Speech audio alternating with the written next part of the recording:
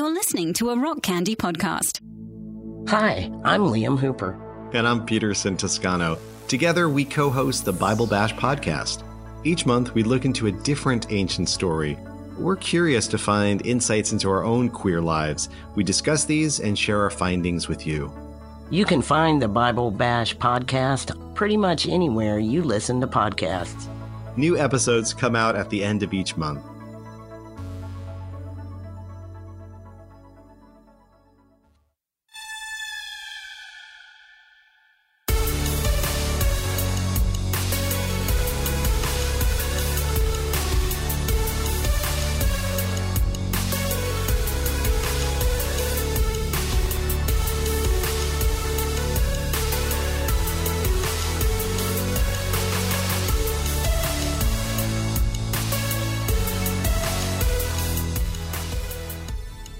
This is Sacred Tension, the podcast about the discipline of asking questions. My name is Stephen Bradford Long, and we are here on the Rock Candy Podcast Network. For more shows like this one, go to rockcandyrecordings.com.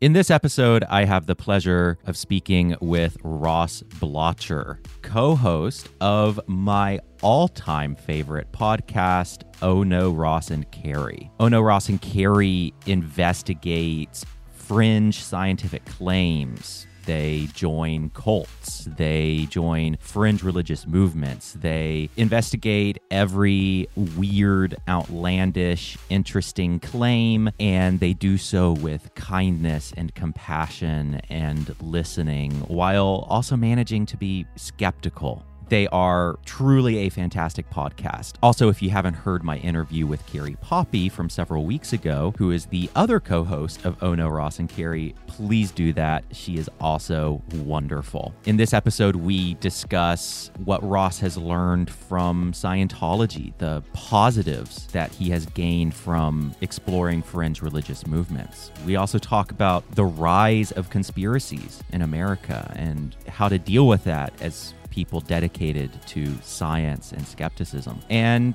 we also spend a good chunk of time talking about my own Satanism. He was curious to understand where I'm coming from, and he asked me some really great questions about my own religious practice, so you can look forward to that as well. But before we get to all of that, I have to thank my patrons. My patrons really are getting me through this rough financial time right now, and they are ensuring the long life of my work. They are guaranteeing that I can bring you interesting content on the blog and podcast every week, because this really does take an enormous amount of work. And I believe in what I'm doing, and I believe in bringing it to the world for free. I believe in providing free, interesting conversations for everyone to enjoy. But it does take a lot of time, a lot of work, a lot of equipment, a lot of editing, and a lot of misery sometimes, and so my patrons really keep me going. For this episode, I have to thank my latest patrons, Jim, Melanie, Mobius Trip,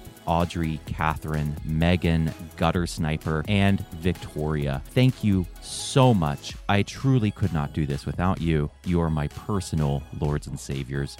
And if you're listening to this and interested in joining my Patreon, then please go to patreon.com/Stephen Bradford Long. There's a link in the show notes. For $1 a month or $5 a month, you get extra content every week. This show is also sponsored by thesatanictemple.tv. Thesatanictemple.tv has all kinds of amazing content, from live streams, movie nights, feature-length films, documentaries, really all kinds of fascinating stuff for anyone who is satanic or Satan adjacent, or just interested in occult, weird, fringe, new religious stuff.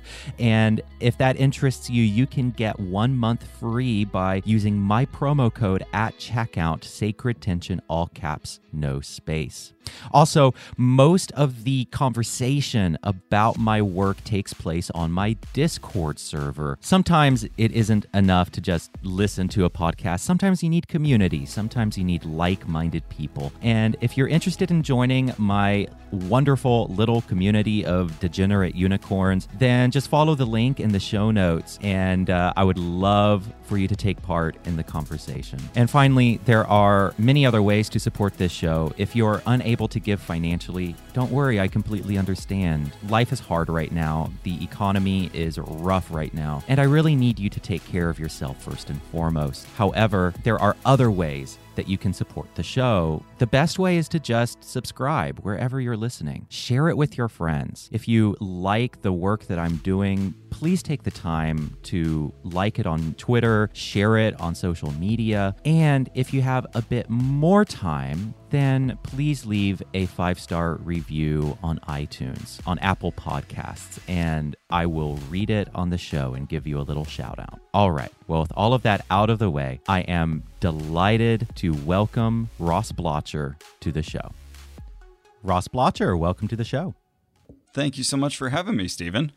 Yeah, so great to talk to you. It's great to have you on the show. And, you know, listeners will know that several weeks ago I had Carrie, your co-host, on the show. And I will refrain from raving about your show to you the way I did to Carrie, but just don't refrain. just know everything that I said about her and her work applies equally to you. And in that, thank you so much. You and Carrie have had such a huge influence on me, such a huge influence on my journey out of Christianity, my journey out of theism and supernaturalism and into kind of a kind atheism or a kind non-theism. And I've found my home in the Satanic Temple, and I really credit your show, Oh No, Ross and Carrie, as being a crucial part of that journey. So wow. everything Ross. that I said about Carrie applies to you, so I owe you an enormous thanks just because your work has been super influential on me. With that out of the way. Yeah. I was going to say that's the highest compliment we can ask for. And it's weird because I still kind of picture us as upstarts in my mind. So for you to mention us being part of your journey, I have to remind myself, that's right. We're coming up on 10 years that we've been joining fringe religious groups, undergoing alternative medical treatments, and all kinds of other crazy things that we do for the podcast. Absolutely. And I think that your show, Oh No, Ross and Carrie, is maybe the only show that I've listened to, I think, almost every single episode of. So, oh wow, like all of the, I don't even know how many thousands of hours that is at this point. Yeah, I was just going to say, I calculated it a while back, and it was intimidating. How much was it? I'm curious. Now I'm trying to remember, but it was over 300 hours. Oh, Jesus Christ. Listening. Yeah, exactly. So I have listened to you and Carrie talk for over 300 hours.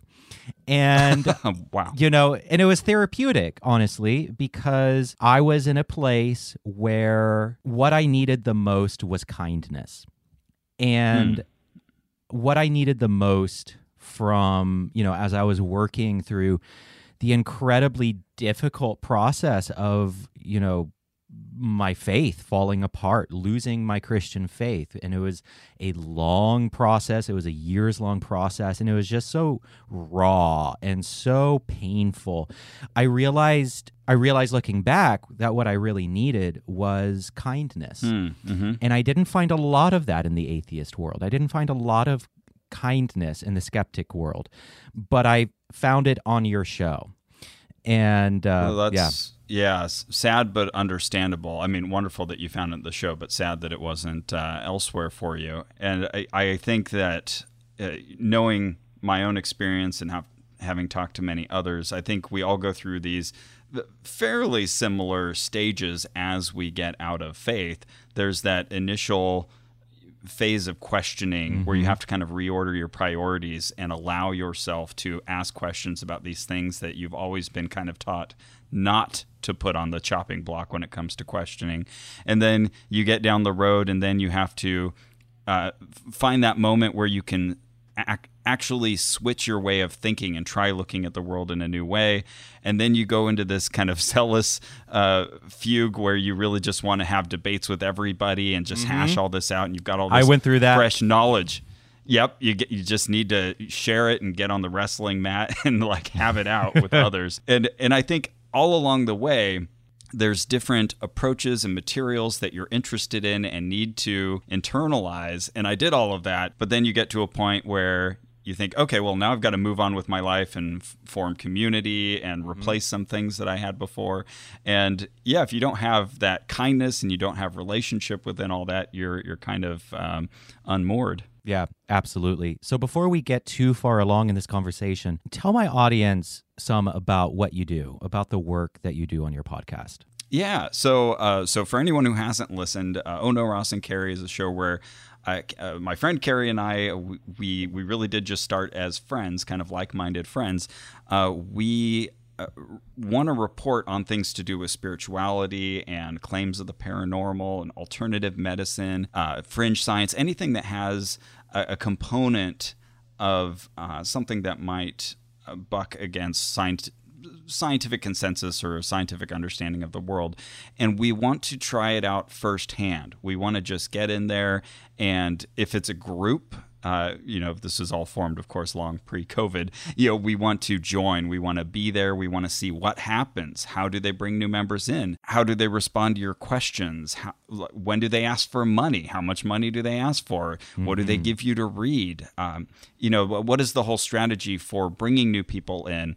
And so while we'll try to get some additional information and go in depth to give people kind of a hopefully fuller sense of what the beliefs are of a particular group or practice, what I think we're mainly focused on is giving people that idea of what it's like off the street. What is the experience if you just show up?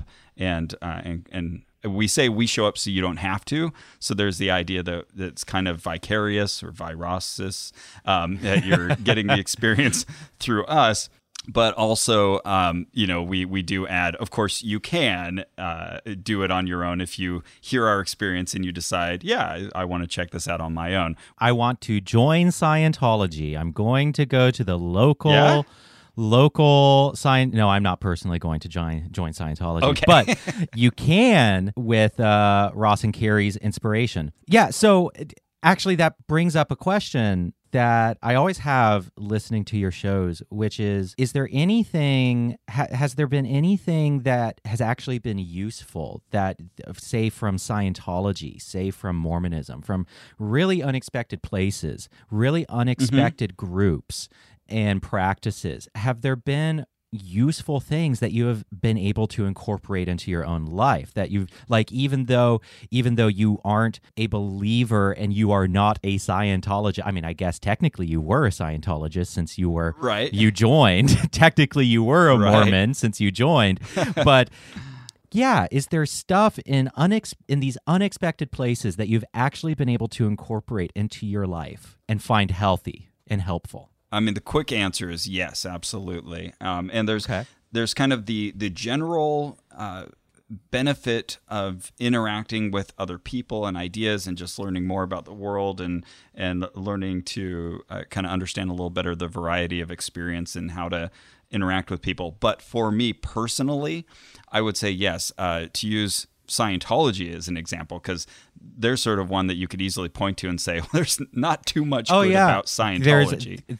Exactly. They're one of the most, spooky and demonized new religious movements right now in America. Yeah. And so they spook everyone. And they're fascinating for many reasons, because there's so much that they do that on the face of it is just the actions of a destructive cult. And I think for many people on the outside, it's just this kind of train wreck that we love to watch. But right now we're focusing on the positives. And one thing I can say is that they have this analogy / illustration / piece of tech that L. Ron Hubbard came up with, and it's the describe what they mean by tech real fast. Okay. Yeah, that's a good point.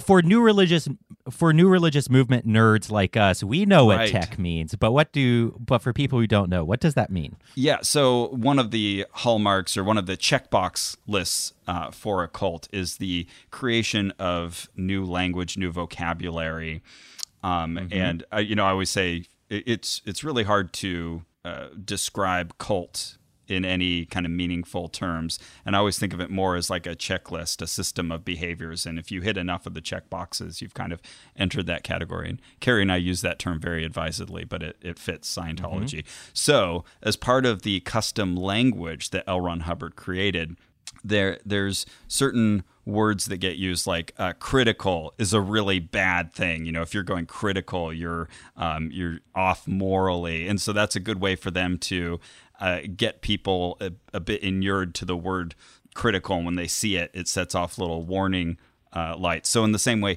tech is short for technology, and essentially any system that L. Ron Hubbard has created, whether it be for succeeding at business or teaching students how to learn, they'll refer to that as tech, short for technology. So yeah, one of those pieces, one of those little methods they have is this thing called the ARC triangle. And it's one of the triangles in the Scientology logo. You see it kind of looks like this big fancy calligraphic S, and it's got two triangles behind it. One of them is the KRC triangle, one is the ARC triangle. So I'm talking about one of those. And it stands for affinity, reality, and communication. And the idea is that you have affinity, which is just how much you like somebody, how much you feel a connection to them. A reality is your shared reality and understanding of the world, and communication is just, that one doesn't really need explanation. We know what communication is. Mm-hmm. And the idea is that as you seek to foster and create relationships in life, as you increase any one of those three edges of the triangle, you'll increase the others. And I love the way they describe affinity. They describe it as like how close you want to be to someone, and that you can kind of physically see it. When you don't have affinity with someone, you either with body language, you kind of shy away from them, or you just will remain standoffish. But the more you feel connected to someone, you'll want to get closer to them. And I like that as a model. I think, you can evaluate relationships and sort of look at aspects of it and say, oh, hey, that's a sign, we're kind of staying away from each other. That shows we lack affinity. Maybe I can increase a bit of our communication. Maybe I can increase a bit of our shared reality, maybe find a common basis that we can talk on. So I like it as a model. I don't think that knowledge is exclusive to Scientology. I don't think you can separate it from Scientology. There's nothing that says you can't do that from the practices and beliefs of Scientology. But I think it's a really helpful little illustration. Yeah, and I run into little things like that all the time.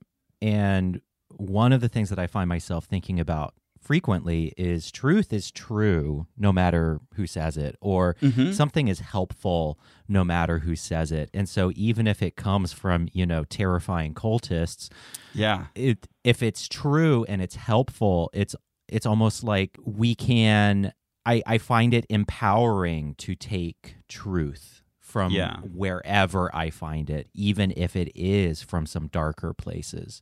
It's funny, even when I was a Christian, I remember being taught and told that the best Me place... too. Yes. The best place to hide a lie is between two truths. And, yes, exactly. And now I've taken that and run with it. Yeah, exactly. So, Carrie and I come into these things knowing that usually they're full of good people, well-intentioned people, because most humans are good and well-intentioned. And oftentimes when they've been led to do something bad or hurtful, it's because it's kind of hijacked their good intentions. And Scientology is really good at that. The people who join think they're saving the world, and this is, their duty and what they can contribute. And so that's sort of been hijacked in that sense. But yeah, I can think of other things too that I've pulled as useful takeaways from our other investigations. Like one I often mention is our speed reading episode, because I learned that it's silly to think that you can just sort of flip through the pages and read through, at that kind of absurd pace. But from the class we took, I learned all of these really helpful strategies, and it gave me confidence. And I tried a lot of those different things, and I ended up, every year since then, I've increased the amount that I've read. And I found that for me, that's something that really increases my personal life enjoyment. That's fantastic. So is there anything that, and actually I announced on Twitter just a while ago that I'll be interviewing you, and if anyone had any questions, and one person did have a question. Let me pull this up real fast. Okay. While you're doing that, I'm going to throw in one additional really big personal benefit, and that was the Seventh-day Adventists that we interacted with. They were the ones that convinced me to go vegetarian, whereas, hanging out with Carrie all the time didn't quite put me over the line. Them talking about all of the weird birds that you can't eat according to the Bible, and just sort of seeing that they had found this sort of loopy way to get to vegetarianism sort of told me, well, if they can do it for their reasons, why can't I do it for mine? That's great. I am also a vegetarian, so I welcome you into the nice vegetarian fold. We will also be great for the apocalypse that's happening in 2021 because we are grass-fed and we taste better than everyone else. So we haven't been free range for a while, though. Fair, yes. Not free range, but, I do manage a local organic grocery store, so I'm mostly organic and grass-fed. So I am publicly announcing here and now that I offer my flesh to the masses in the apocalypse. Okay. So you were talking about your upbringing as an evangelical. So, we just discussed things that you have found helpful in your investigations. Megan on Twitter asked, as a former evangelical, what occult stuff still gives you the creeps, if any? So is there anything in your investigations that still creeps you out or makes you go, ooh, like what does that for you? Yeah, I mean, I can still connect with that feeling I had of things being forbidden and dark and something to avoid. Right now, we're in a series on exorcism, which is great. It is so good. Oh, thank you. Everyone needs to go. Yes, with Bob Larson. Yes, I grew up with the influence of Bob Larson. Like I grew up where Bob Larson was like a household name. Oh wow! And so okay, it's really cathartic. Listen, and my parents were, they did deliverance ministry and exorcism, and I grew up with this shit. So your current series on exorcism is very cathartic. Everyone needs to go listen to it. Bob Larson is still very active, but he's pushing this vision of the world that is filled with all of these demonic principalities and demons, and we're fighting the spiritual warfare. And I can still remember that mindset. And so when for an investigation, we step into something like a psychic shop, and we see the crystals and the someone doing Reiki, or even when we went to the Ordo Templi Orientis, that was like a real moment where you had the naked priestess on the altar and we're eating these crackers that may or may not have semen baked into them. And I just remember thinking, this is everything that the Bob Larsons of our childhood warned us about and had fever dreams about. And here I am. And now you're doing it. I would say that it's almost more exciting to me than creepy, but I can connect with that creepy feeling. And there's this sense of it's more fun because it's forbidden, and I still have that sense of forbiddenness. I think that my family probably inadvertently contributed to me being a Satanist because of that exact dynamic that you just described. Go on. I mean, counter me if I'm wrong, but it feels like kind of the appeal of the Satanic Temple is that it does sort of just poke the rib of that Christian sensibility and sort of delight in it. It tickles it. And it tickles it. Yeah. And it isn't. and it isn't for anyone's benefit but our own. And also, that isn't a universal experience within Satanism. You know, there are a lot of Satanists who come from atheist households. They were never a theist. They were never Christian, or they come from completely different religions. I mean, we have, you know, I say we have as if I can speak on behalf of the temple, which I'm not. My observation is that we have people from all different types of religious backgrounds or no religious background, but there is a pretty strong thread of especially, you know, women, LGBT people, etc., from Christian backgrounds who were demonized and associated our sexuality with the demonic. And it's like, you do that to a group of people, and guess what? They're going to start to associate the demonic as an empowering thing, right? Yeah, and exactly. They'll lay claim to it and make it their own. We have and that is exactly what I've done, where, you know, my Satanism is deeply intertwined with being a gay person and with my queerness. And Satanism and queerness are like almost one and the same for me. They're deeply, deeply intertwined. And there's still that sense of the forbidden because of my upbringing. Which is also kind of sexy. It is totally sexy. It is it is super hot, and it is. I remember a friend joking that you know, as we're all rightly fighting for gay marriage equality, one of my friends was joking, well, sex won't be as fun if I'm allowed to be married to my partner because it won't be as forbidden anymore. Which is when you have to, you know, role play and like go out to the woods and pretend to do it that way. You know? Yeah. And so you have to like get into the headspace of it being forbidden. Oh, Mike Pence is so mad right now. Mike Pence is exactly. Now you're talking. Yeah, to the listener's question, like I still actively collect. In fact, my wife was just chastising me for this today. I collect tarot cards, and I'll buy stuff online. I've got my own set of dowsing rods, my own pendulum. You know, I try to get the nice stuff. And you get all the spooky stuff. I sleep next to a haunted doll, and under my pillow there's a little voodoo implement that Carrie got me years ago, and I totally forgot about until I reached my hand under my pillow a few weeks back and realized, oh, that's right, that's still under there. I've got like a whole cabinet of curiosities.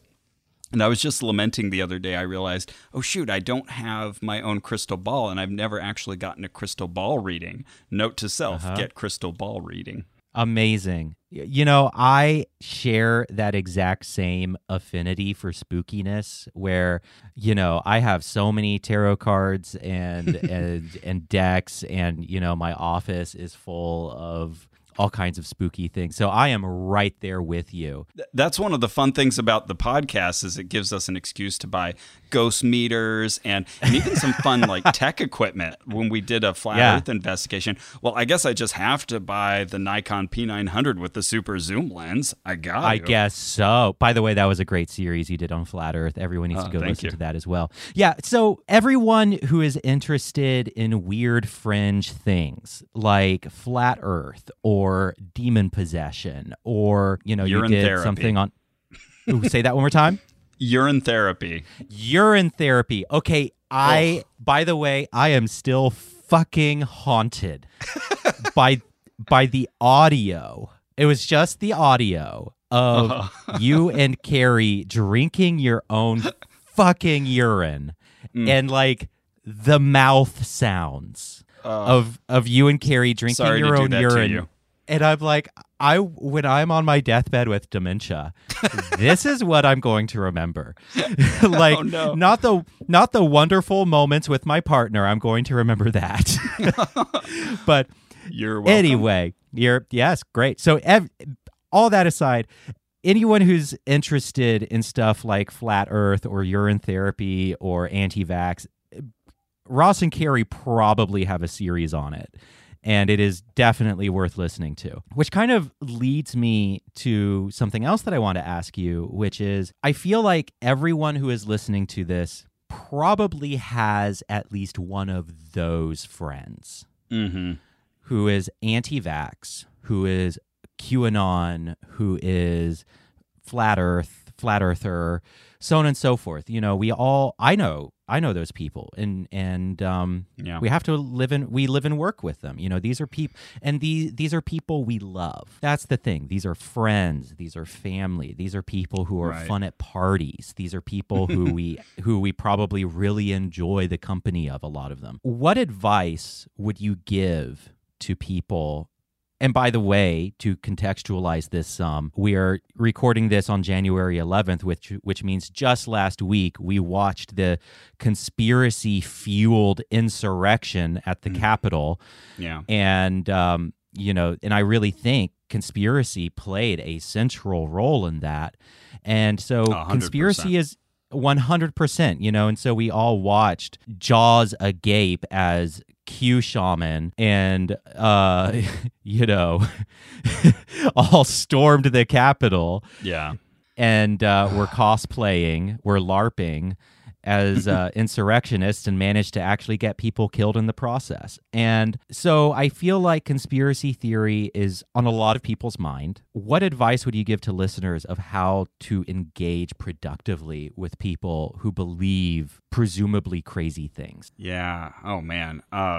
Just to address the times, I feel before you had kind of the separation of, church and state skeptics versus Bigfoot skeptics.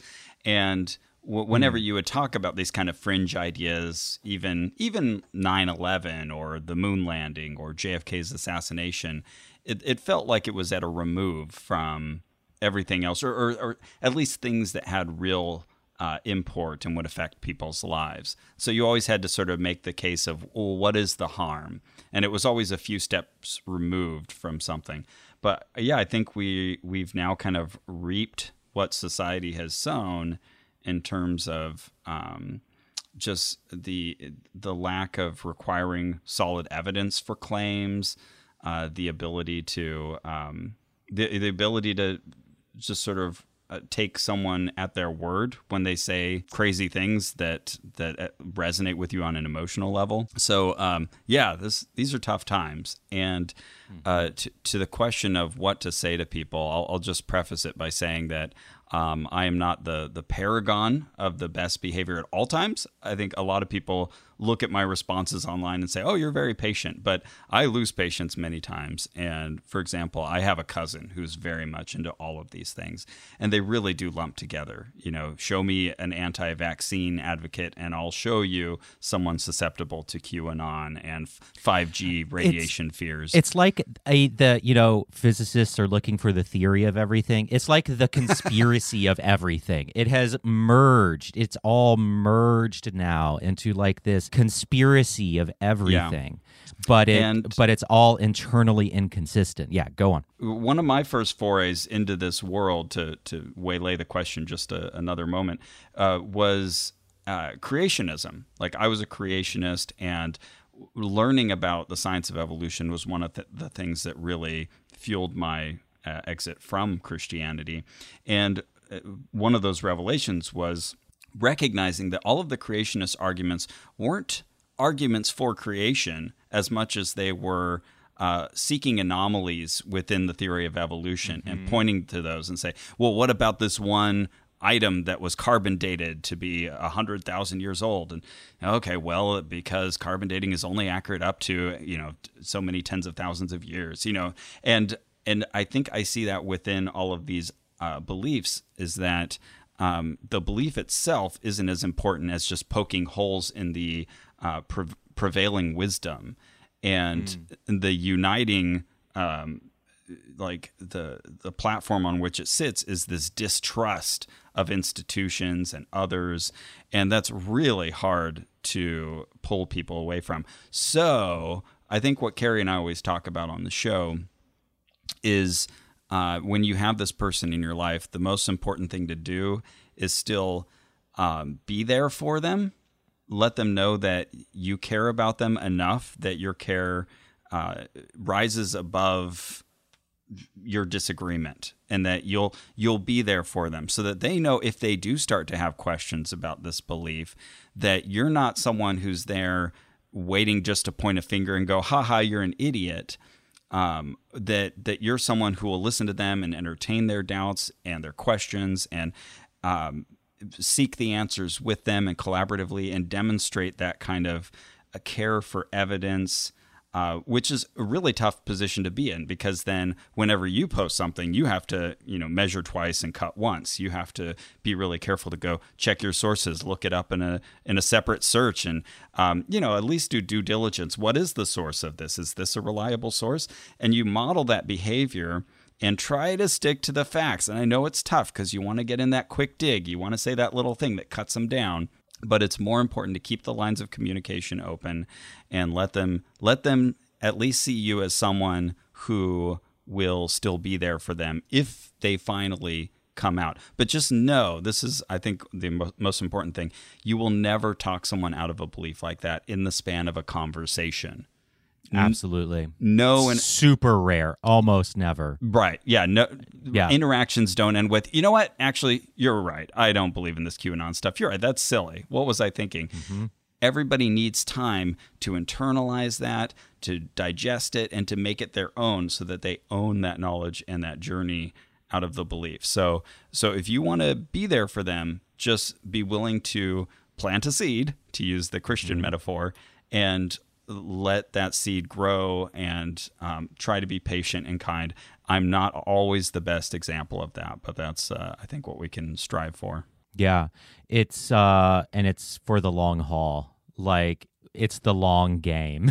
And that's what's so hard about this. And just to clarify this for the audience, my view is that if we're able to do this, that's great. A lot of us just might not be able to. Like, we might just not have the spoons, a lot of, especially if it deals with minority issues and you are a minority, like, trans people, you don't need to deal with, anti-trans bullshit. Gay people, you don't need to deal with anti-gay bullshit. Like, your well-being comes first and foremost. But, if we are able to, relationship is really where transformation happens, and I look at the history of civil rights and equal rights and so on, and I see this common thread of appealing to common humanity and drawing a broader circle, creating a broader circle which includes those who we think are really fucking wrong or have really awful beliefs. But it's that, when they draw a circle, I forget who said this. There was some Episcopal Peter priest. Singer? I think it was Peter Singer. Yeah. It was some Episcopal priest, an activist who was queer, who said, no, it wasn't. It was someone else. When I know he talks about the expanding circle of but concern. when they draw a circle that excludes you, I will draw a larger circle that includes them. That larger circle is humanity, our common humanity, and appeal to that common humanity and our common needs and our common values. And I find that the best method when it also comes to conspiracy bullshit is appealing to that broader humanity. I find that it is helpful in that context as well. Yeah. And you made such a good point there that it is not your job to do any of that. Exactly. And you feel free to tap out anytime, even if you've got no one to tap. And, it takes a lot of research and time, and emotional labor. And you might already have a full-time job, right? Like you might already be busy, and this is not your job. So I just always have to clarify to listeners, when I veer down this road, it is not, there is no judgment and there's no obligation. There's no duty to do this. This is entirely voluntary. Anyway, very important, yes. And sometimes you have to put that barrier in place, again, for your own sanity. You see those posts where people say, hey, if you're still at this point, if you're a Trump supporter, you need to unfriend me right now, that kind of thing. I haven't done that, haven't felt the need to. But, when you do put up those borders, again, for your own sanity, maybe you can lay them in such a way that you say, hey, I'm here for you when you're ready to talk, but right now I feel like we can't have a productive conversation. I think that's wise. So where do you think this comes from in our culture? And by this, I mean this lack of trust in the prevailing narrative, this lack of trust in authority figures. And, I can do my theorizing. I feel like it's a very American thing. I feel like there's something about American culture that kind of lends itself to this. And I think that it is historically American. America has been like a hotbed of all kinds of crazy and religious innovation and woo and all kinds of stuff. And, part of me wonders if it's like our hardcore Protestant background and this deep distrust of a mediating priestly class of any kind, and that maybe that was transferred from the Protestant Reformation to like culture at large. I don't know. Where do you think this comes from? Yeah, well, first of all, I'll recommend a book that I thought was incredibly insightful on this topic. It's Fantasyland. I think the author is Kurt Anderson. That's right. I've been meaning to read that. Yeah, and it's like the 500-year span of American history and what in our DNA kind of makes us uniquely predisposed to fantasy in its various forms. And it goes into everything from Scientology to, even Walt Disney. I say that advisedly as a big, obvious fan of Disney. But and also just religious revivals. Yeah, there's a whole soup there, but I think some of the important components are that we tend to embrace people who say things that are out of the ordinary rather than just saying, L. Ron Hubbard, you're crazy. Or you mean as a culture in America, or just we as the human race? No, as a culture in America. Okay. And of course, you can point to other cultures, and a lot of these beliefs have gained currency in other countries. So, I don't want to say that this is completely unique to America. I just think that we are uniquely fertile soil when it comes to these ideas. But yeah, when someone sits on the street corner and starts preaching something, we'll give them a listen. We have this kind of sense of fairness where we won't just immediately toss someone aside and say, you're an idiot, cut it out. We'll say, well, okay, let's give you a listen. And it seems to come from a good place that we want to give people a fair hearing. But with someone like, Joseph Smith or L. Ron Hubbard or, someone who's kind of compulsively a liar, Trump, they shouldn't be afforded that. And that's when it becomes a glitch rather than a feature, or a bug rather than a feature, that we give them too much of a hearing when we really properly should sort of shut them down and say, well, you're just pathologically unreliable.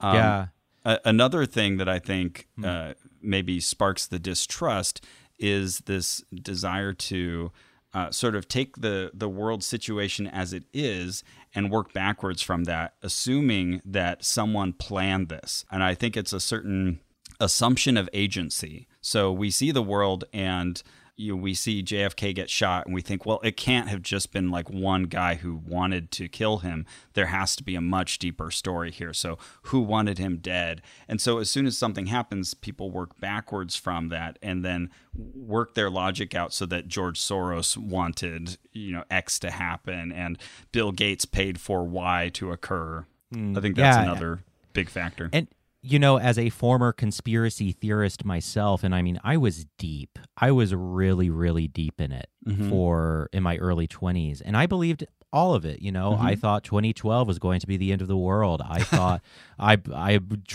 was terrified. It like ruined my life for a couple of years because I was like, everything's going to collapse. I believed Obama was going to institute FEMA camps,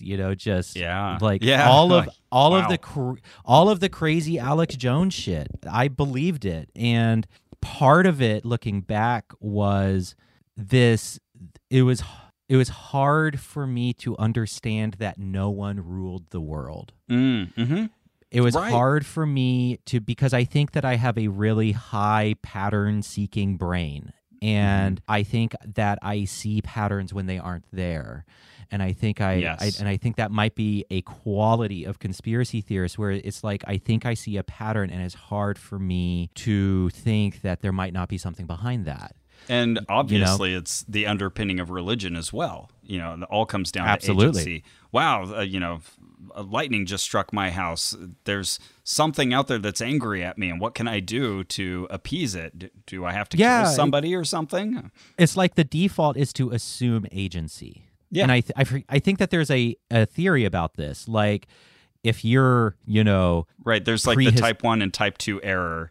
Yeah, exactly. Yeah, the type where it's like if you see a rustling in the bushes, you're primordial man, and you see a rustling in the bushes and it's a tiger, but your brain doesn't register it as a threat or having agency, then you're more likely to die. There's a survival benefit to treating it like it's a tiger. Even if it's just a rustling of the wind, it still is going to, more often than not, result in you surviving if you treat it like a tiger and you get the heck out of there. And you treat it as there being agency there behind it. And so now it's like our brains, our primitive brains are looking at, the entire fucking world, and there's that same instinct to see agency when it isn't there. And also I had survived a shooting when I was 19 years old. This is a whole long story that I've already told on the podcast, so I don't need to get into it now, but I survived a shooting.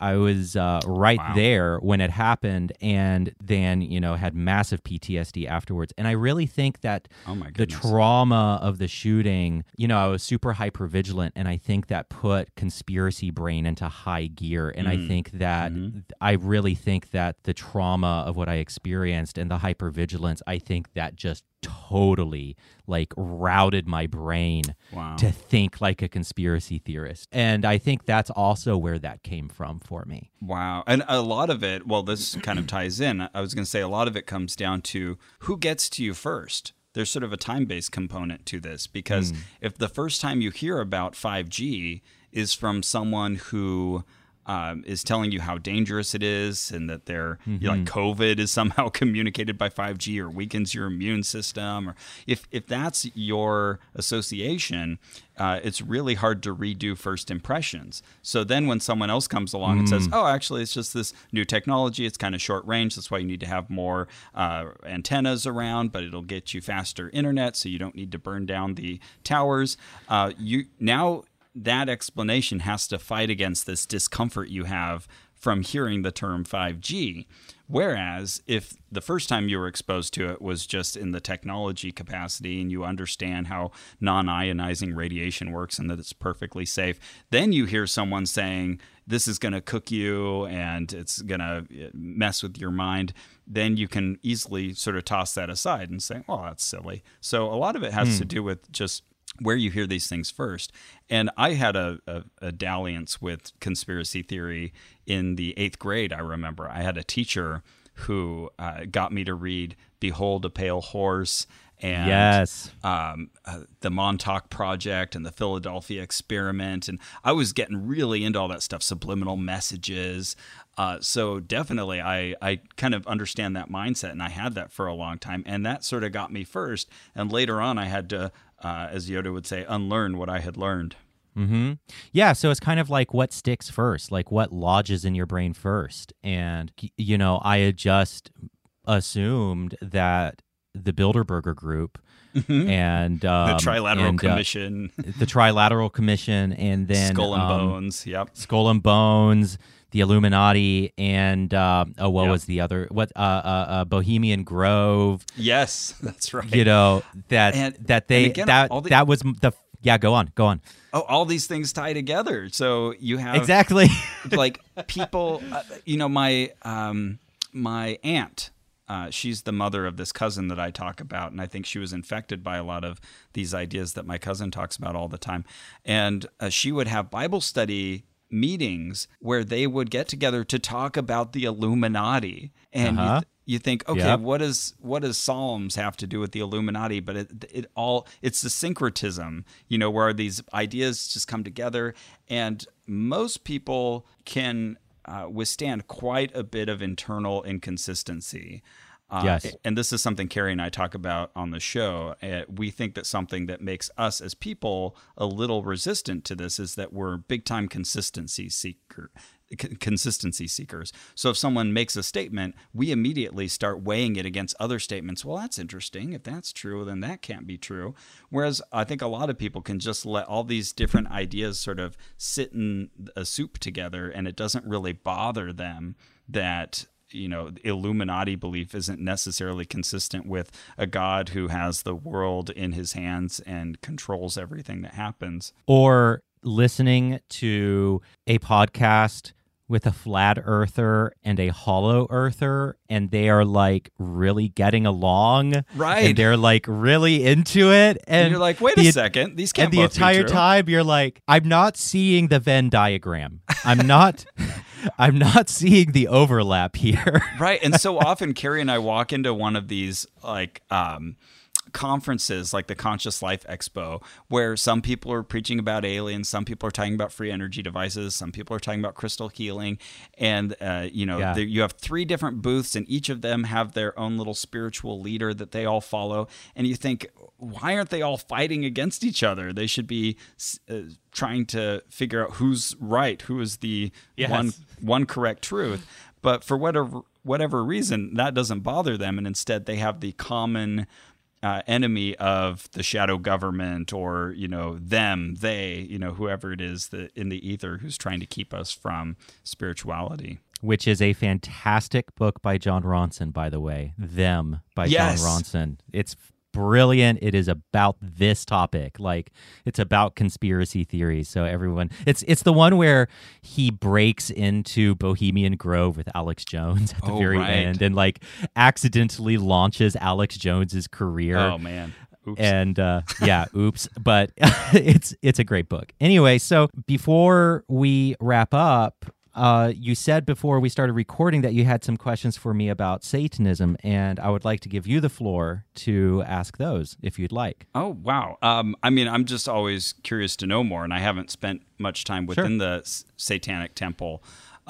So you've mentioned that you kind of drifted through a lot of different beliefs and ideas and groups. How did you find this as sort of your spiritual home? Is that a correct thing to say? Yeah, I would call it a spiritual home in a non-theistic, non-supernaturalist sense, a spiritual home. Yeah. I think that I think that I came to the realization, this was back in, I would say, 2016, 2017, I came to the realization that 2 things about me could actually coexist. 2 things that I had thought were in conflict could actually coexist. One is that I had become a deeply skeptical person and could no longer take at face value claims of the supernatural or claims of God without due evidence, without good evidence. I'm not saying it's out there. I'm not saying it isn't out there. I'm just saying I haven't seen good enough evidence. It's like I'm agnostic.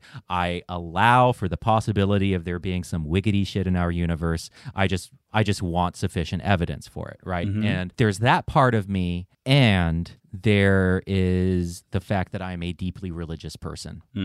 I gain a sense of that doesn't mean that people can't be happy without religion. I think people can flourish without religion, but for whatever reason, I personally don't want to.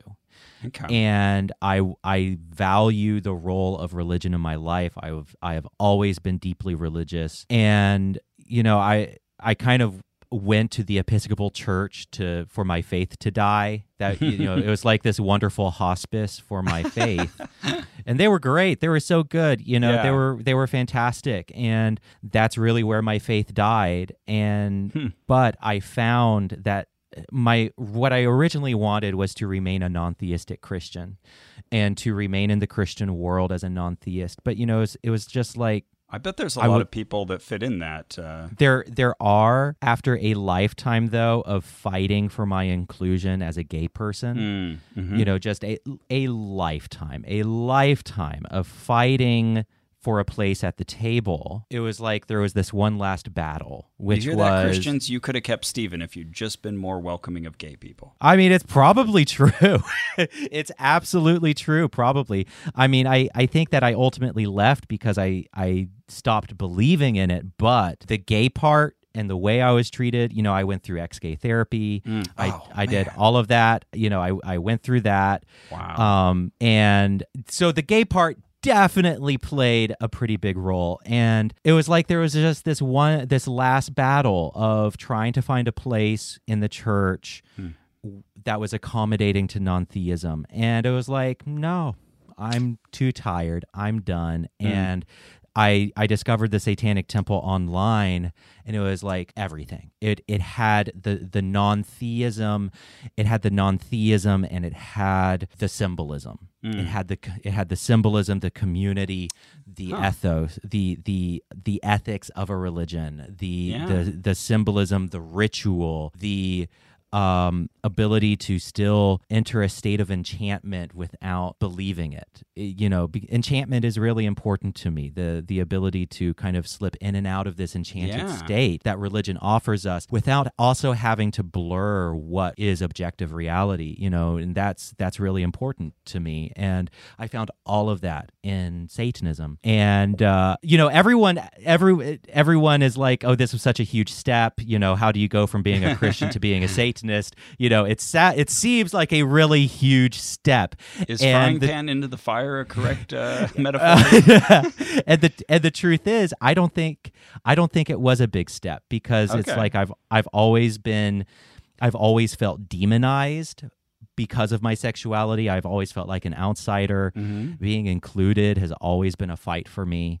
And now you have a community of outsiders. And now I have a community of outsiders. And so being a gay Christian was perfect practice for being a Satanist. Okay, so here's a question, because I feel like the conspiracy theorists in our lives believe that secretly we must be doing all of these horrible things. We're taking marching orders from Bill Gates or George Soros or whoever. And I always think how silly that is, because if they only knew how I don't know, busy I am, how much I spend my time just trying to get work done. I've got my nose in the grindstone. Like if you really just sat and watched my life 24 hours a day, 7 days a week, it would not be exciting or salacious in any way. Exactly. They have all these fever dreams of us eating babies or whatever. So I'm curious if, let's say, conspiracy theorists or believers or whoever had the sky camera where they could just watch you all the time. Is there anything that is a component of your Satanic Temple membership that they would be able to point to and be like, aha, see, look, there he's harming the world? No. I mean, so there's I think that we can answer this on two levels. I think on the objective level of behavior, no. We according to secular ethics, things that we would all agree upon. You're not hurting anybody. Exactly. But also, we, in general, we practice nonviolence. We follow the 7 tenets. If you're not familiar with the 7 tenets, which are kind of the 7 core statements of the temple. And, it has, the first one is one should strive to act with compassion and empathy towards all creatures in accordance with reason.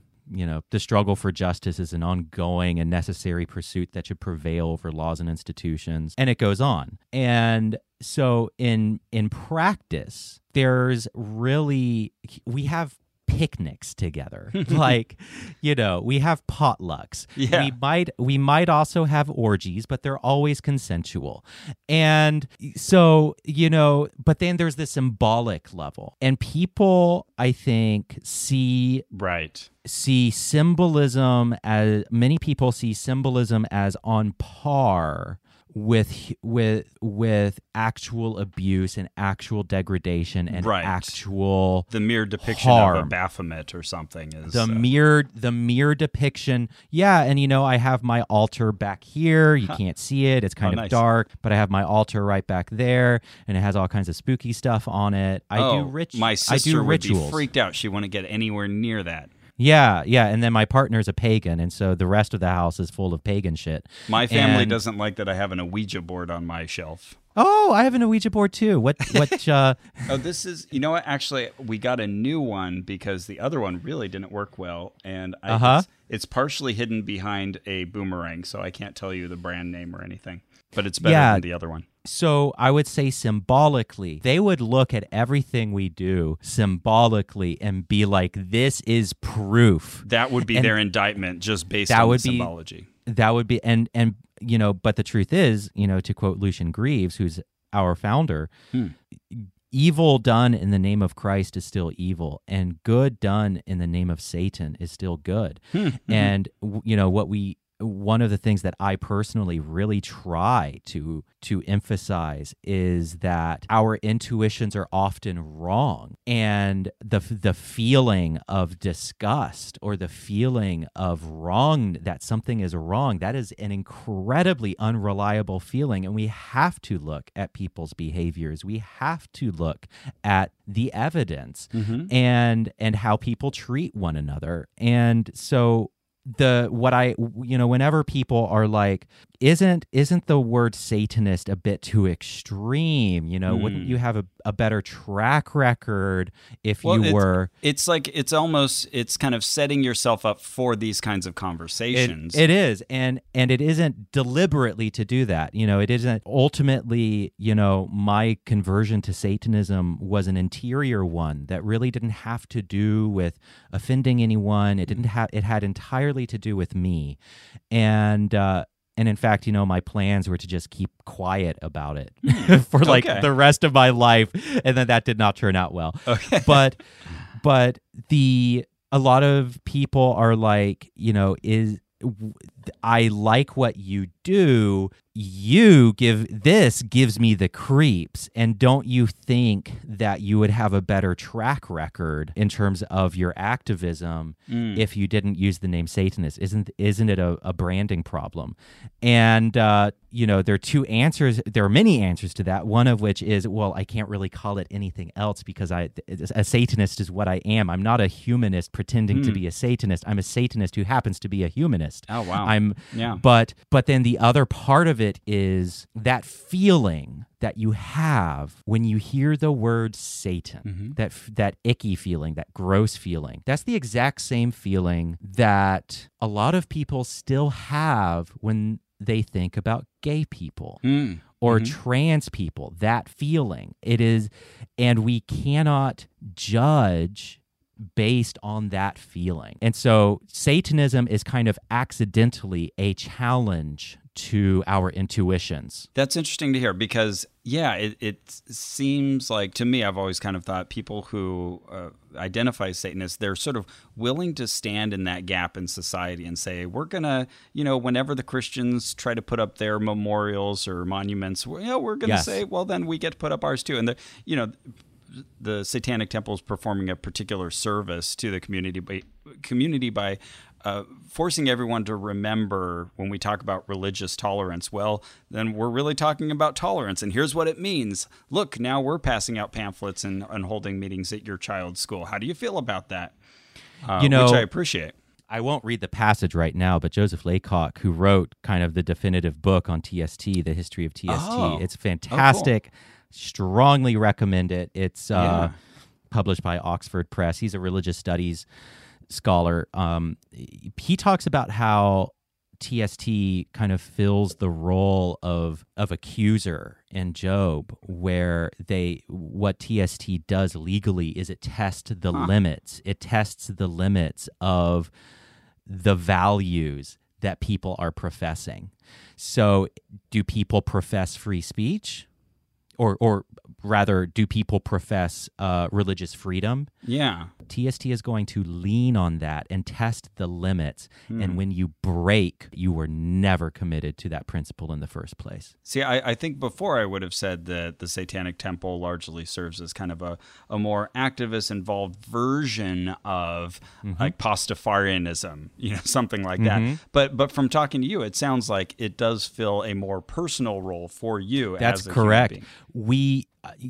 My observation is that people in the temple, just, my anecdotal experience, from all the, interviewing the founder Lucian all the way down to just, hanging out with general membership, is they really see it as a religion. They don't see it as satire at all, And in fact, if it were satire, it would be really bad satire because it makes our lives miserable. In a lot of ways, it is not pleasant to go about life as a Satanist. If you've seen the movie Hail Satan, Lucian Greaves put on a bulletproof vest. You don't put on a bulletproof vest in the name of a hoax or in the name of satire. Maybe you do, but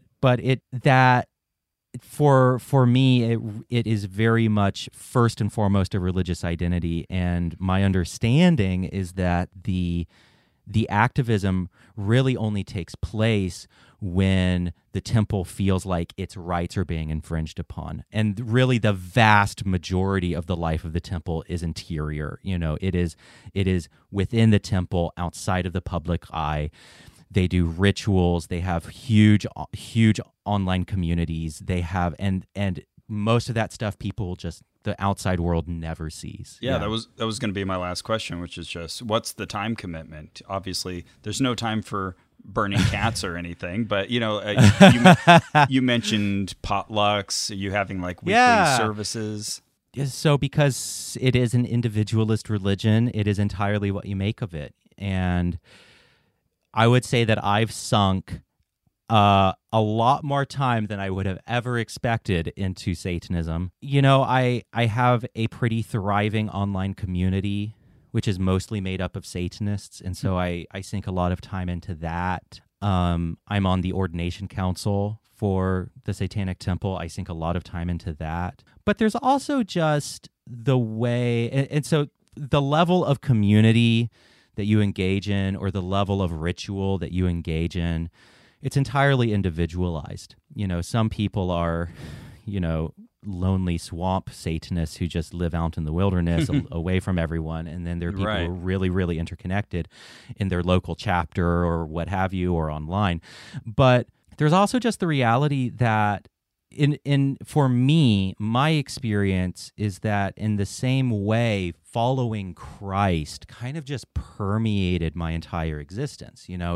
I lived my life through the filter and the lens of Christ, to live as Christ, to follow Christ. I really live my life informed by the myth of Satan.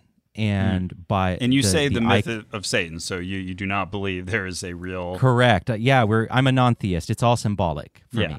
Yeah. And for the temple as well. It's non-theistic. It is symbolic, but that doesn't make it less powerful. That's always the first thing I try to communicate to believers when I'm talking about this. You're so worried about Satanism.